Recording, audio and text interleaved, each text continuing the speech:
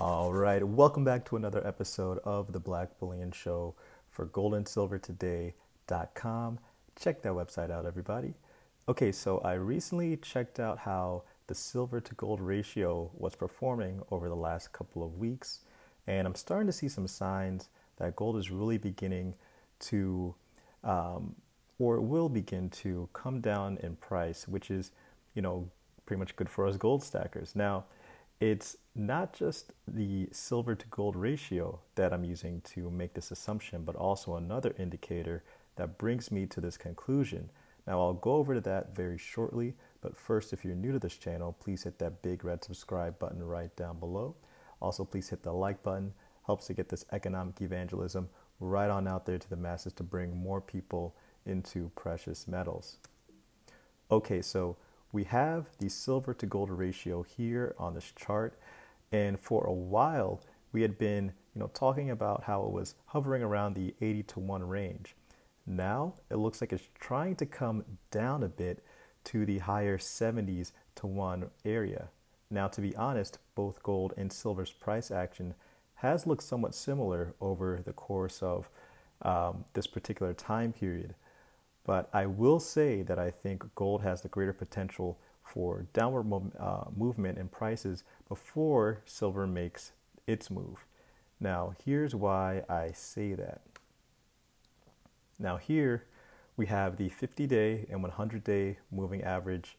The 50-day currently is at 1929. Can you believe that? I mean, just last week, I'm pretty sure the moving average that I had was roughly around 1940. I also took a look at this another period of time. It was at 1934. Now it's at 1929. The 100-day moving average is at 1869 currently.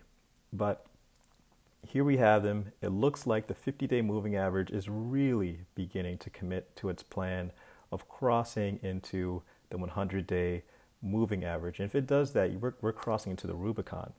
I don't know exactly when this would happen, but it suspiciously looks like it may begin to happen in late October, maybe early November. And we all know what that time period is. Now, again, if that does happen, that will likely mean lower gold prices, lower prices for gold in the near and possibly medium term. Now let's take a look at silver. Now silver, let's take a look here. The moving average for the 50-day is at 25.83, so it came down from 25.99 the last time I checked it. So not terribly drastic, but still kind of low. 100 days at 22.78. Okay, so it's beginning. The 50-day is beginning to show a little bit of a downward curve in the 50-day, heading towards the 100-day, similar to gold, but not as drastic.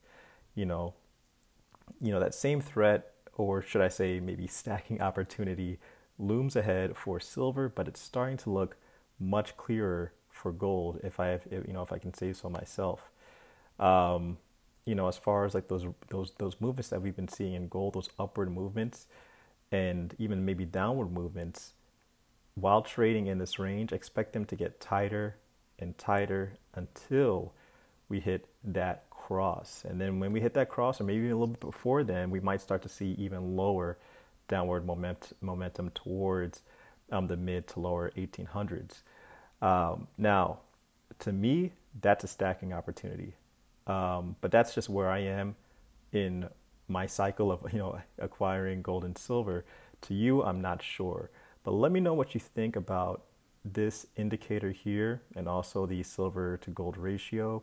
Are you seeing this as an opportunity? Does this make you somewhat, concerned? Let me know in the comment section below. Thanks again for watching. Please hit the like button. Please subscribe if you're new. It's Black Bullion for goldandsilvertoday.com.